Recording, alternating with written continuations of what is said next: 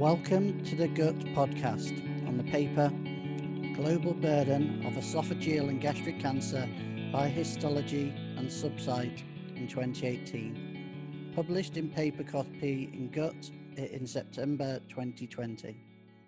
My name is Dr. Philip Smith, Digital and Education Editor of GUT and Consultant Gastroenterologist at the Royal Liverpool Hospital, Liverpool, United Kingdom. And I extend a very warm welcome to Dr. Melina Arnold from the section of Cancer Surveillance, International Agency for Research on Cancer, Lyon, France.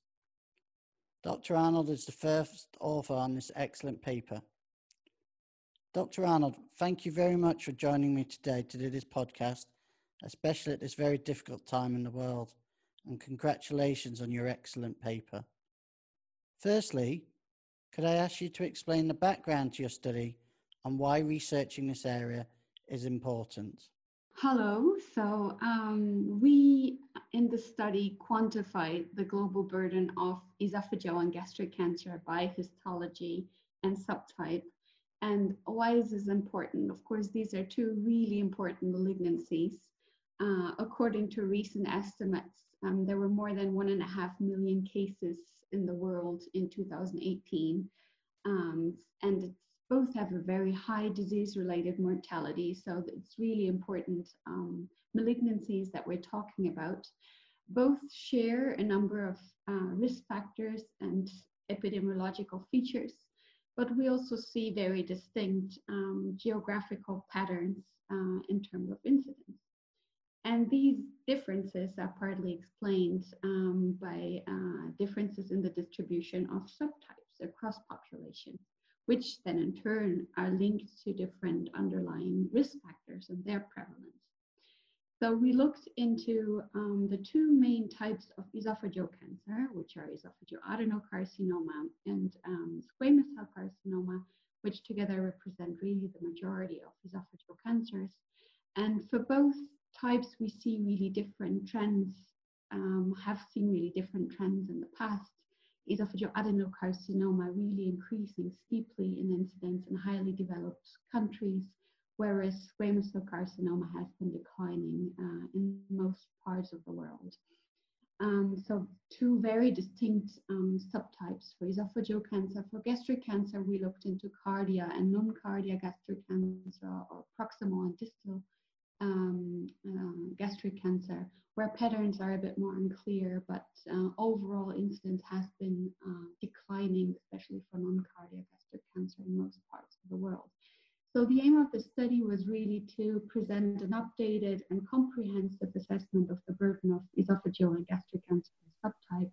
And this is a really important evidence base for research, but also for clinicians and policymakers to plan appropriate cancer control and to be able to act on future cancer burden. Thank you for that very clear explanation. What are the new findings your study has found?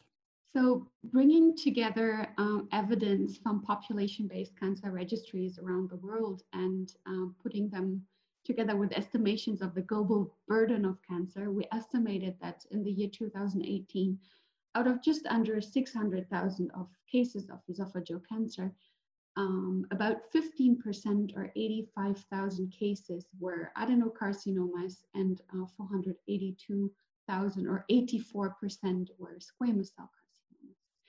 So esophageal squamous cell carcinoma still represents the most common subtype in most world regions, with the exception for North America and Northern Europe and Oceania, where adenocarcinoma was the more common subtypes and highest incidence rates that we estimated in the Netherlands and in the UK, and overall clear gradients across human development, meaning that incidence rates were higher in countries that were highly developed.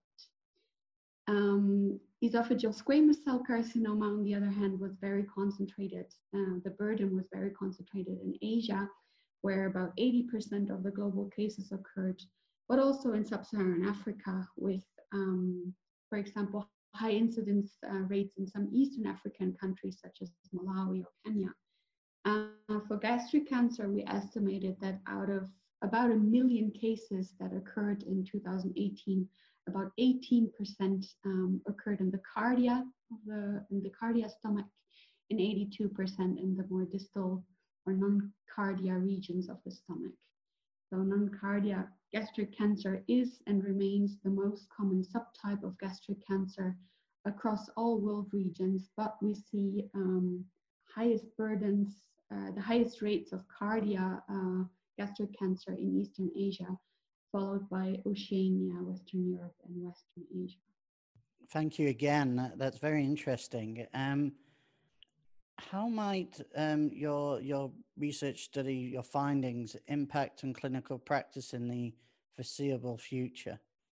So I really see this as an important evidence base for clinicians in the sense that it gives an idea of the global patterns and also shifts in the disease burden that are happening at the moment.